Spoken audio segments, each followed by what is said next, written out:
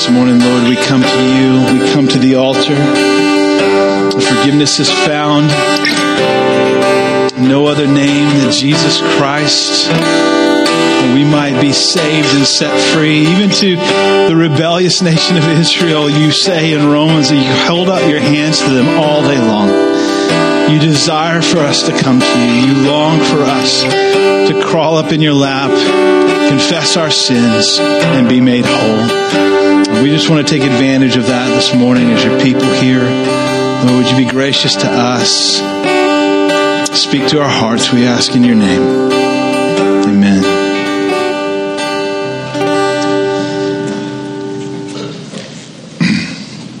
So a couple of housekeeping things as we get started this morning. We are finishing Galatians today. And whenever you wrap up a book of the Bible you've been studying for a long time in church, it almost feels like saying goodbye to a good friend. Like they come to visit and stay for a while and then they're going home. It's a strange thing. So before we get to the text this morning, I wanted to make you guys aware of a couple of things. CJ and Chloe Reese have been faithfully for the last, 6 months to a year doing our coffee setup every month.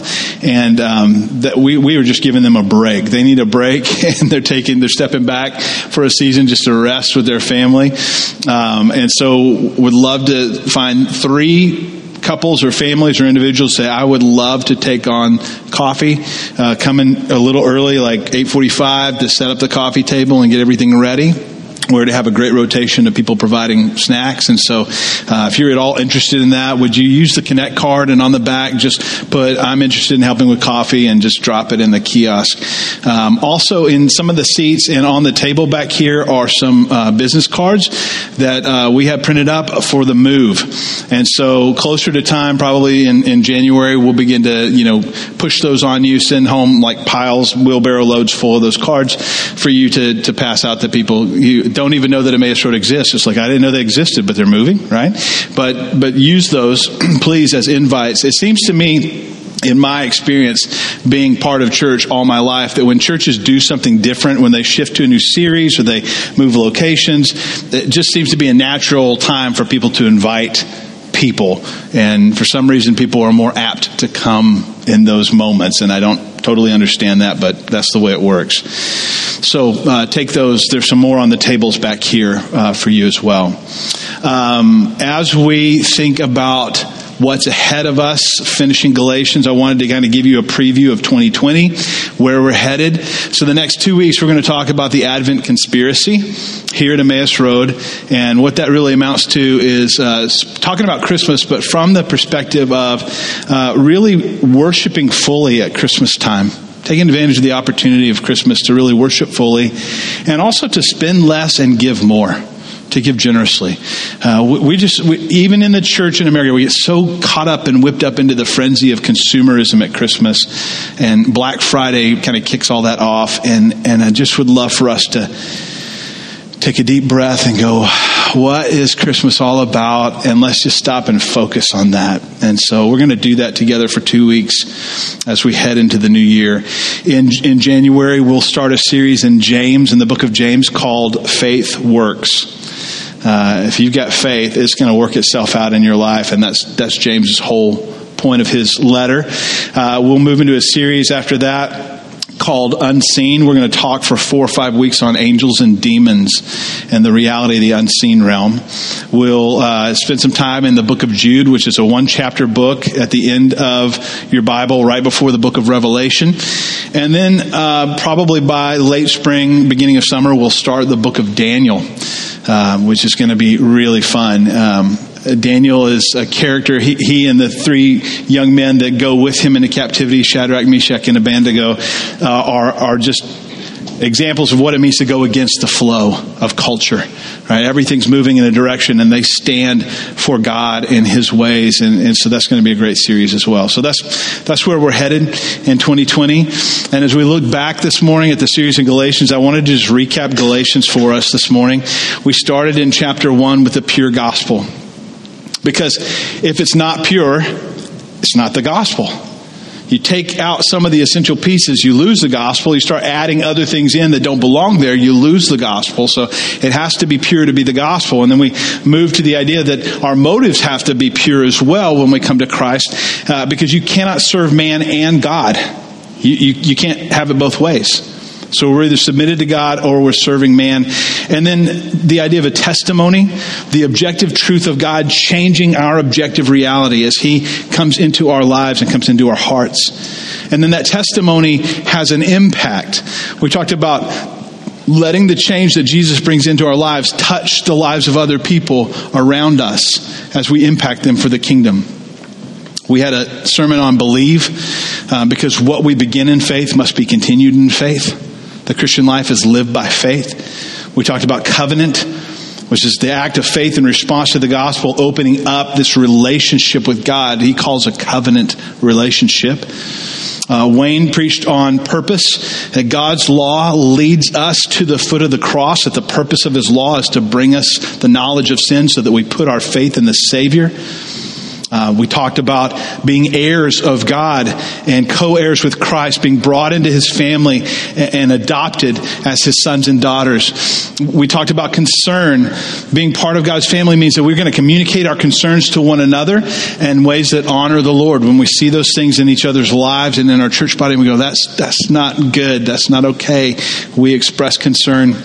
And then Paul gave us a picture from the Old Testament of Hagar and Sarah to make an illustration of what he's been trying to say to the Galatians for the whole book. We had a sermon called Free, because God's solution to our bondage and sin has always been Jesus Christ, setting us free from bondage. We fight.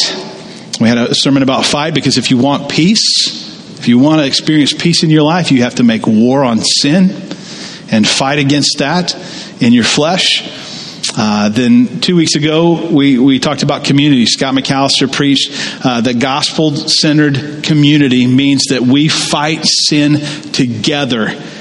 We're not isolated from one another. We're a community, and so you are not made to do life alone. It's an important part of the way that God made the body. And then last week we talked about the harvest, that the Christian life is not a passive experience.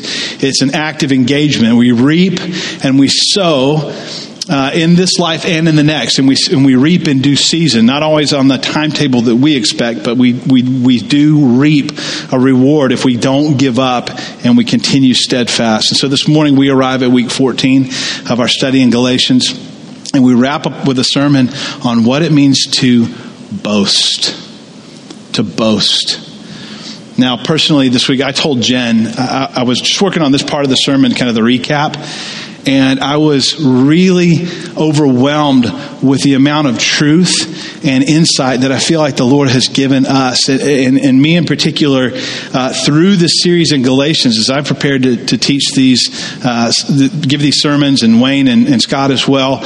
And I was sitting at my desk this week, just feeling really humbled by looking back on this series and going, man, Lord, there's some really incredible insights here that you have given us in your word. And I'm just so grateful. And I realized that in that moment, I could have done something very different.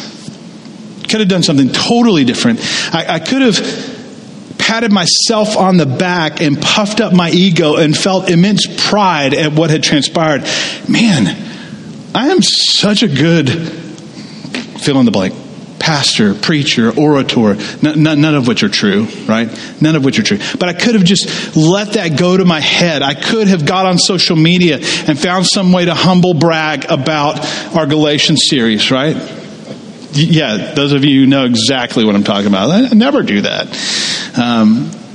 I could have allowed my heart to become boastful about this accomplishment in that moment, and in the process undone 14 weeks of study and listening to the Lord and what was accomplished here over 14 weeks, both Scott and Wayne as well. And I can't say I'm 100% free from boasting.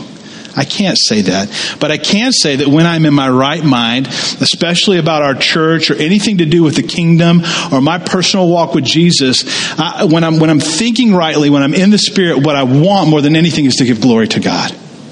I want to give him glory, and I don't want to take any of that from him. I want to boast about Jesus and his power and his might, and not mine, because mine, I'm just pitiful by comparison. It's so weak and puny compared to God's power. We're so prone to boast. Two young men having a conversation, and the first one said, my dad has a farm so big in Connecticut. It's so big that when he goes to the barn on Monday to milk the cows, he kisses us all goodbye and he doesn't get back till the following Saturday. That's big. Why does it take so long? The other man asked. He says, because the barn's so far away from the house. So that sounds like a pretty big farm, but compared to my father's farm in Pennsylvania, your father's farm ain't no bigger than a city lot. So the first guy said, well, how big is your father's farm? This is so big that my father sends young married couples out to the barn to milk the cows, and the milk gets brought back by their grandchildren. Tall tales, exaggerations, puffed up with pride, this idea of boasting. We're so prone to this. It's just part of our fallen DNA. We like to boast. It's common to human experience, regardless of geography, ethnicity, gender, or culture. There's nowhere on the planet that you can go that you won't find people boasting about something.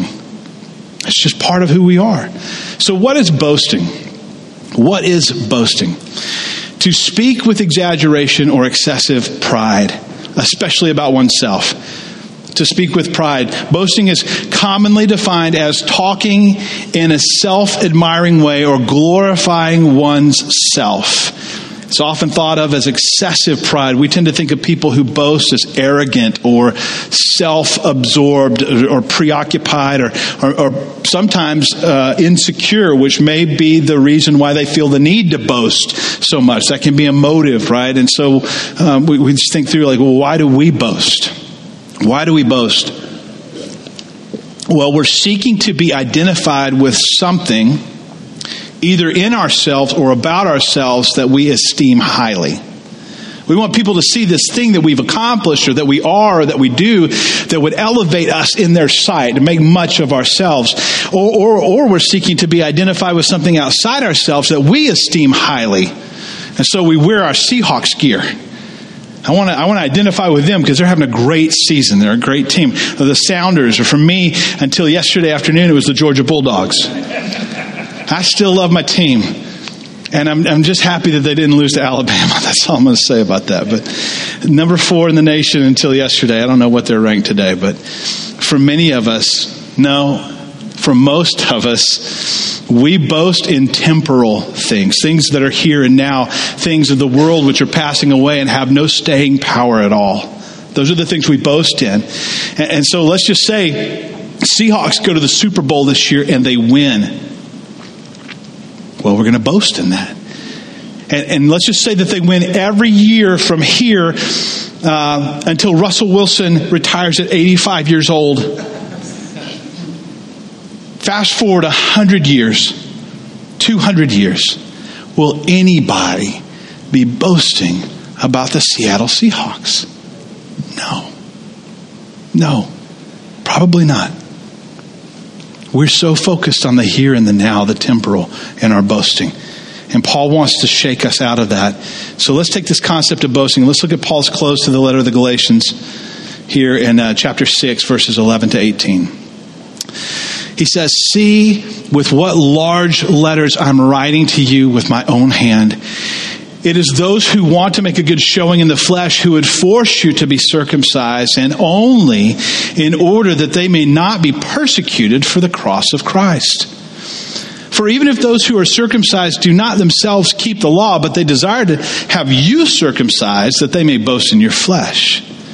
But far be it from me to boast except in the cross of our Lord Jesus Christ, by which the world has been crucified to me and I to the world. For neither circumcision counts for anything nor uncircumcision, but a new creation. And as for all who walk by this rule, peace and mercy be upon them and upon the Israel of God. From now on, let no one cause me trouble, for I bear on my body the marks of Jesus. The grace of our Lord Jesus Christ be with your spirit, brothers. Amen. Let's go back to verse 11. He says, see with what large letters I'm writing to you with my own hand. Now, if you go back to Acts chapter 9, you will find Paul's conversion from a Pharisee, a zealous Jew, persecuting Christians, throwing them into prison, beating them, killing them, to becoming a follower of Jesus. In fact, I'll just read you an excerpt from Acts chapter 9. Paul was still breathing threats and murder against the disciples of the Lord. And he went to the high priest and asked him for letters to the synagogues in Damascus, so that if he found anyone belonging to the way, which was what Christianity was called, the way, that he might bring them bound to Jerusalem. Now he went on his way, he approached Damascus, and suddenly a light from heaven shone around him. And falling to the ground, he heard a voice saying, Saul, Saul, why are you persecuting me? And he said, who are you, Lord? And he said, I am Jesus whom you are persecuting. But arise and enter the city, and you will be told what you are to do. The men who were traveling with him stood speechless, hearing the voice, but seeing no one. Saul rose from the ground, and although his eyes were opened, he saw nothing. So they led him by the hand and brought him into Damascus. For 3 days he was without sight. He neither ate nor drank. And I'll skip down to verse 17. It says, so Ananias, whom God had spoken to, said, you need to go to Saul. You need to take the gospel to this man and tell him about me. Ananias departed and entered the house, and laying his hands on Saul, he said, brother Saul, the Lord Jesus who appeared to you on the road by which you came has sent me to you so that you may regain your sight and be filled with the Holy Spirit. And immediately something like scales fell from his eyes, and he regained his sight, and then he rose and was baptized, and taking food he was strengthened. That's important when you tie in Revelation chapter 1. And let me just read you a couple of verses out of Revelation 1, because you need to understand what happened to Paul. You need to understand what Paul saw. And John has a vision that would clue us into some of the things that Paul saw in that moment. In Revelation 1, verse 12, John writes, I turned to see this voice that was speaking to me. And when I turned, I saw 7 golden lampstands. And in the midst of the golden lampstands was one like the Son of Man. That's a reference to Daniel chapter 7. And that personage, that Son of Man, was clothed with a long robe and with a golden sash around his chest. And the hair of his head was white, and white like wool, white like snow. His eyes were like a flame of fire, his feet like burnished bronze refined in the furnace, and his voice was like the roar of many waters. In his right hand he held the 7 stars, and out of his mouth came a sharp 2-edged sword. His face, here it is, his face was like the sun shining at full strength. Now, how many of you guys remember the eclipse just not long ago? What is the continual admonition from everybody on the TV? Do not what? Don't look at it. Put on a welding helmet. Hey, use the glasses. Use the special, like, do the thing where you watch it from behind, with the shadow on the, do all those things. But don't look at the eclipse. Why? You'll shoot your eye out. You're going to ruin your sight. You're going to ruin your sight. It's just a well-known fact. Well, what did John say? He said, gosh, Jesus was like holding 7 stars in his hand, and out of his mouth came a 2-edged sword, and his face was like the what? The sun at noonday. Well, now we're not talking about an eclipse, and you're getting a little corona. You're seeing that as it moves out from in front. We're talking about the full strength of the sun at midday. And just going, I'm going to stare at it. You're going to go blind fast, right? So Paul's writing here. He's alluding to his eyesight, and I think many commentators speculate as to the nature of Paul's thorn in the flesh. I personally think that the loss of his eyesight was the issue above all other conjectures. And he even alludes to it earlier in Galatians in chapter 4. If you'll remember in verse 15, he says, what then has become of your blessedness? For I testify that you, if possible, would have gouged out your eyes and given them to me. When he first came to them, So part of the ailment that Paul was experiencing was a loss of sight. Here in verse 11 of chapter 6, Paul is signing the letter with his own hand as he tried to sign his letters as proof of his authorship, though he was using an amanuensis. That's the Greek word for a secretary. Somebody to whom he was dictating the letter, because he couldn't write the whole letter himself because he couldn't really see to do it. But he would manage to sign it himself as a stamp of authenticity that it was from him. All that was just verse 11. Let's go to verse 12 and 13. It is those who want to make a good showing in the flesh who would force you to be circumcised, and only in order that they may not be persecuted for the cross of Christ. For even if those who are circumcised do not themselves keep the law, but they desire for you to have you circumcised, that they may boast in your flesh. And so this is the heart of boasting, is look at me. Look at me. Make much of me. Some people in the church then and now are saying, look at me. Look at how good I am. Look at how good Jesus is. Look how moral I am. And Jesus says, I love you. Stop it. Stop it. Stop your self-righteous moralism. It doesn't exalt me at all. And some people in the church then and now are saying, look at me.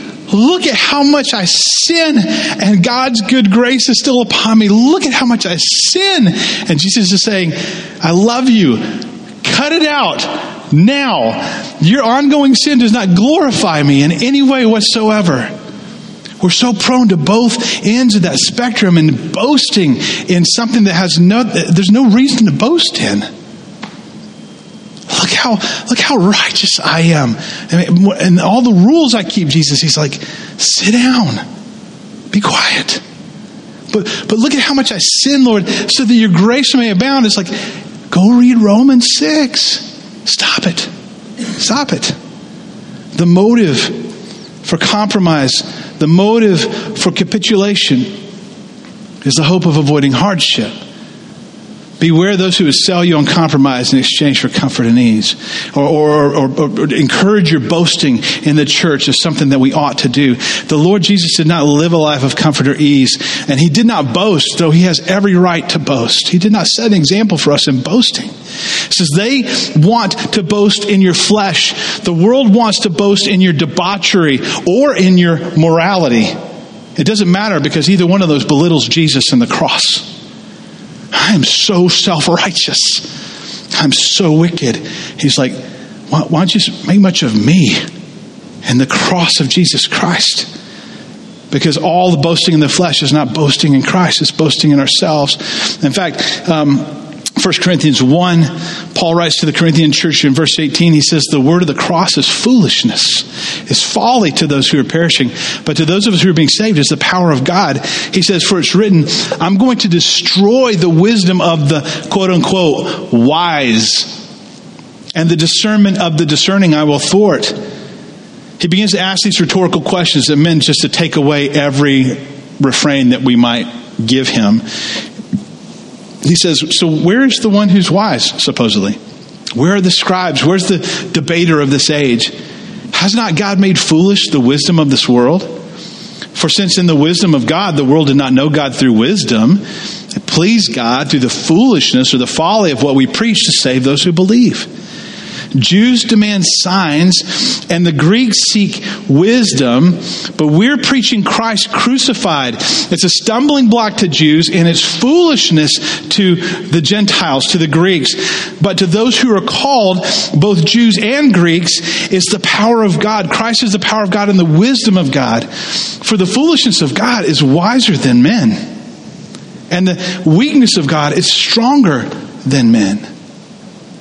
He says, consider your calling, brothers. This is like the best self-esteem passage in the whole Bible. He says, just think about where you were when God called you. Not many of you were wise according to worldly standards. Not many of you were powerful. You weren't movers and shakers. He says, not many of you were of noble birth. But God chose what is foolish in the world. That's you and me. He chose what is foolish in the world to shame the wise. God chose what is weak in this world to shame the strong. God chose what is lowly and despised in this world, even the things that are not, to bring to nothing the things that are, so that no human being can boast in the presence of God. And because you are in Christ Jesus, who became wisdom from God, righteousness and sanctification and redemption, so that as it is written, let the one who boasts, boast in the Lord. You know what Paul's really saying? You can just sum it up with like one sentence. You guys, we're the last kids picked for theological dodgeball. Nobody wanted to be that kid in elementary school, right? Shoot, we're going to play kickball. I know I'm going to get picked last. Right? Nobody wants to be that kid. Yet God is saying, according to the world's standards, the world's boasting, you are the last kid picked for kickball or dodgeball. But God's taken those things that the world says, that's foolish, that's weak, that's nothing. And he says, yeah, I'm going to show you my power. I'm going to show you my grace through those things that are weak. And you'll see that your strength and your wisdom is actually nothing. It's a glorious reality. Pick it up in Galatians 6:14. So Paul says, but far be it from me to boast except in the cross of our Lord Jesus Christ, by which the world has been crucified to me and I to the world. So the question is, why is boasting in Christ superior? Why is that a good thing? Well, number one, he's above all other things. He's the maker of all things. He's the creator and sustainer of all things. So anything else that you could boast in other than Jesus would be something that he's made, and therefore by definition is inferior to him. So boasting in ourselves, boasting in our achievements, even in our favorite sports team, is inferior to boasting in Christ. And Proverbs 27:2 says, let another one praise you, not your own mouth, a stranger, and not your own lips. We shouldn't be boasting in ourselves. We've got nothing to boast about. He goes on in verse 15, he says, neither circumcision counts for anything or uncircumcision, but a new creation. And Paul's point is that those who have made such a big deal out of circumcision, in particular with the Galatian church, have no idea what's promised in the next life. They're so fixated on now. They can't see the beauty of what God's going to do when we're in his presence. He's going to make us a new creation and glorify us in his presence. Romans 2, Paul writes, he says, for no one's a Jew who's merely outwardly a Jew, nor is circumcision outward and physical, but a Jew is one inwardly, and circumcision is a matter of the heart and by the Spirit, not by the letter of the law. So his praise is not from man, but from God. So this is all about what God's doing in the heart of the people who believe in him. It's all about what he's accomplishing in us. And then verse 16 here in Galatians 6, he says, and as for all who walk by this rule, peace and mercy be upon them and upon the Israel of God. So specifically to those who would reject these Judaizers' legalism, their rules, and seek to live by God's grace, he calls them the Israel of God. Israel is, this is larger than just the ethnic people group Israel. He's talking about the meaning of the word Israel, which means governance of God or kingdom of God, or the rulers of God's kingdom. That's what Israel means, to govern, God's governance. And so those who are part of the body of Christ at large, this issue, by the way, the Gentiles, the inclusion of the Gentiles into God's covenant family is the backdrop for like 90% of the New Testament. Most of these letters are dealing with the controversy or misunderstanding about God's right to redefine his covenant family however he wants. He can let the Gentiles in. And even though the Jews are torqued about it, he's like, that's my decision. That's my decision. So let no one cause me trouble, verse 17. For I bear on my body the marks of Jesus. The grace of our Lord Jesus Christ be with your spirit, brothers. Amen. So Paul bore on his body the marks of Christ. Let me just give you Paul's resume on this issue here from 2 Corinthians 11. He says, I repeat, let no one think me foolish. But even if you do think me foolish, accept me as a fool so that I may boast a little. Now he's going to boast. You're like, well, I thought he just said, don't boast. Hang on. What I'm saying with this boastful confidence, I say not as the Lord would, but as a fool would. Since many boast according to the flesh, I will boast, but not according to the, he says, but not, he didn't say the words, not according to the flesh, but you'll see what he's about to boast in. For you gladly bear with fools, being wise yourselves. So you bear with me, if For you bear it if someone makes slaves of you, or devours you, or takes advantage of you, or puts on airs, or strikes you in the face. To my shame, I must say, we're too weak for that. But whatever anyone else dares boast of, I'm speaking as a fool. I also dare boast of that. He says, are they Hebrews? So am I. Are they Israelites? So am I. Are they offsprings of Abraham? So am I. Are they servants of Christ? I'm a better one. I'm talking like a madman, with far greater labors, far more imprisonments. Listen to the qualifications. Not graduate degrees, not speaking engagements. Listen to what his qualifications are. Far greater labors, far more imprisonments, with countless beatings, often near death. 5 times I received at the hands of the Jews the 40 lashes minus 1. 3 times I was beaten with rods. Once I was stoned. 3 times I was shipwrecked. A night and a day I was adrift at sea. On frequent journeys, in danger from rivers, danger from robbers, dangers from my own people, dangers from Gentiles, danger in the city, danger in the wilderness, danger at sea, danger from false brothers, in toil and hardship, through many a sleepless night, in hunger and thirst, often without food, in cold and exposure. And apart from the other things, there's the daily pressure on me of my anxiety for all the churches. Who is weak and I am not weak? Who is made to fall and I am not indignant?